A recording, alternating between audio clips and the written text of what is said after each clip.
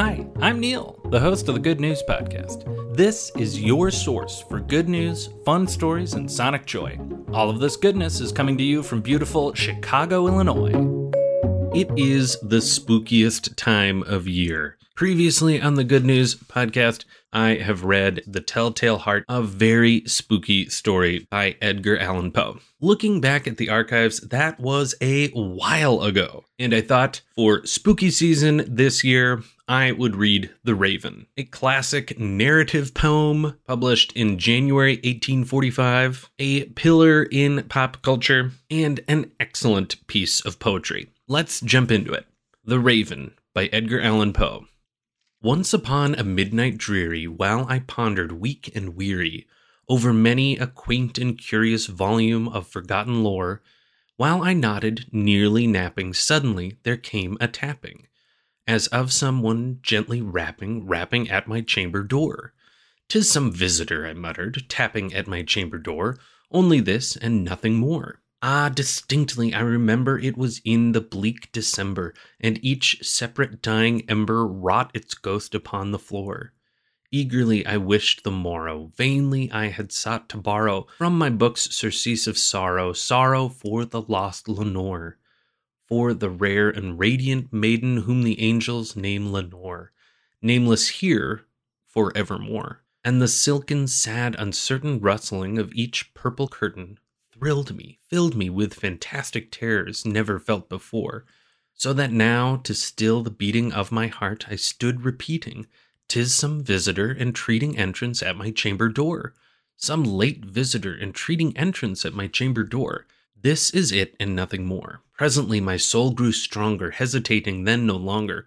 "Sir," said I, "or madam, truly your forgiveness I implore, but the fact is I was napping, and so gently you came rapping, and so faintly you came tapping at my chamber door, that I scarce was sure I heard you. Here, I opened wide the door, darkness there and nothing more. Deep into that darkness peering, long I stood there wondering, fearing, doubting, dreaming dreams no mortal ever dared to dream before.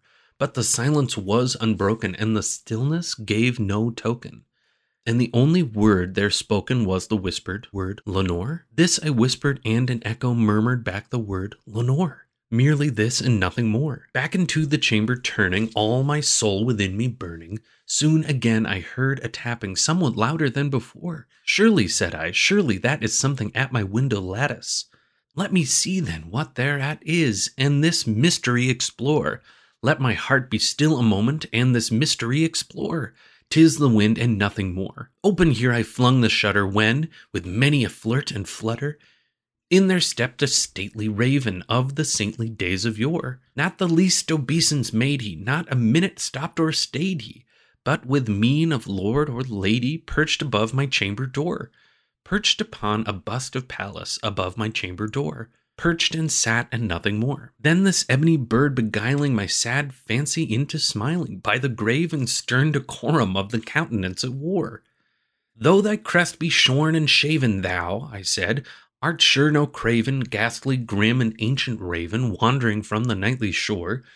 Tell me what thy lordly name is on the night's Plutonian shore."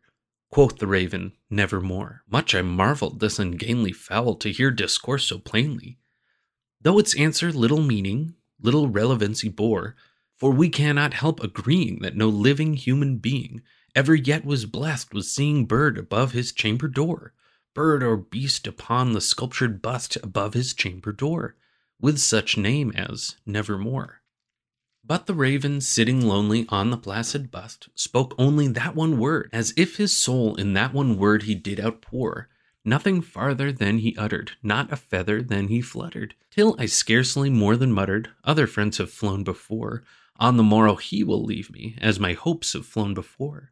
Then the bird said, "Nevermore." Startled at the stillness broken by reply so aptly spoken, "Doubtless," said I, "what it utters is its only stock and store, caught from some unhappy master, whom unmerciful disaster followed fast and followed faster, till his songs one burden bore, till the dirges of his hope that melancholy burden bore, of nevermore." But the raven, still beguiling all my fancy into smiling, Straight I wheeled a cushioned seat in front of bird and bust and door. Then upon the velvet sinking, I betook myself to linking fancy unto fancy, thinking what this ominous bird of yore, what this grim, ungainly, ghastly, gaunt, and ominous bird of yore meant in croaking, nevermore. This I sat engaged in guessing, but no syllable expressing to the fowl whose fiery eyes now burned into my bosom's core.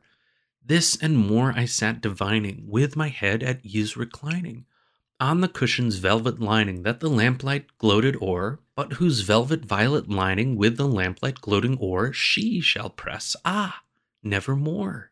Then methought the air grew denser, perfumed from an unseen censer, swung by seraphim whose footfalls tinkled on the tufted floor. Wretch, I cried, thy God hath lent thee, by these angels he hath sent thee, respite, and nepenthe from thy memories of Lenore.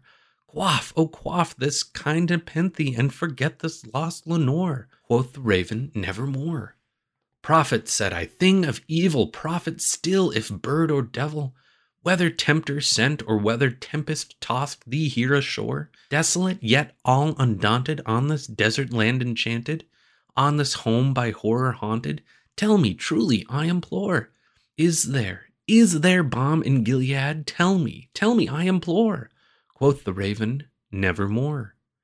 Prophet, said I, thing of evil, prophet still, if bird or devil, by that heaven that bends above us, by that God we both adore, tell this soul with sorrow laden, if within the distant Aidenn it shall clasp a sainted maiden whom the angels name Lenore. Clasp a rare and radiant maiden whom the angels name Lenore. Quoth the raven, nevermore. Be that word our sign of parting, bird or fiend, I shrieked upstarting, get thee back into the tempest and the night's Plutonian shore. Leave no black plume as a token of that lie thy soul hath spoken. Leave my loneliness unbroken. Quit the bust above my door. Take thy beak from out my heart, and take thy form from off my door. Quoth the raven, nevermore. And the raven, never flitting, still is sitting, on the pallid bust of Pallas, just above my chamber door. And his eyes have all seeming of a demon's that is dreaming. And the lamplight o'er him streaming throws his shadow on the floor. And my soul from out that shadow that lies floating on the floor shall be lifted nevermore. Edgar Allan Poe's The Raven. Thanks for listening, and keep it spooky. Thanks for listening. If you've got good news or an idea for the show, amazing. Send an email to hello@thegoodnewspodcast.fm. While you're at it, follow us on Twitter @thegoodnewspod. If you love the show, think about supporting our Patreon or reviewing us wherever you're getting this podcast from. Both are great. The music you hear on the show is from Poddington Bear. Have a great day.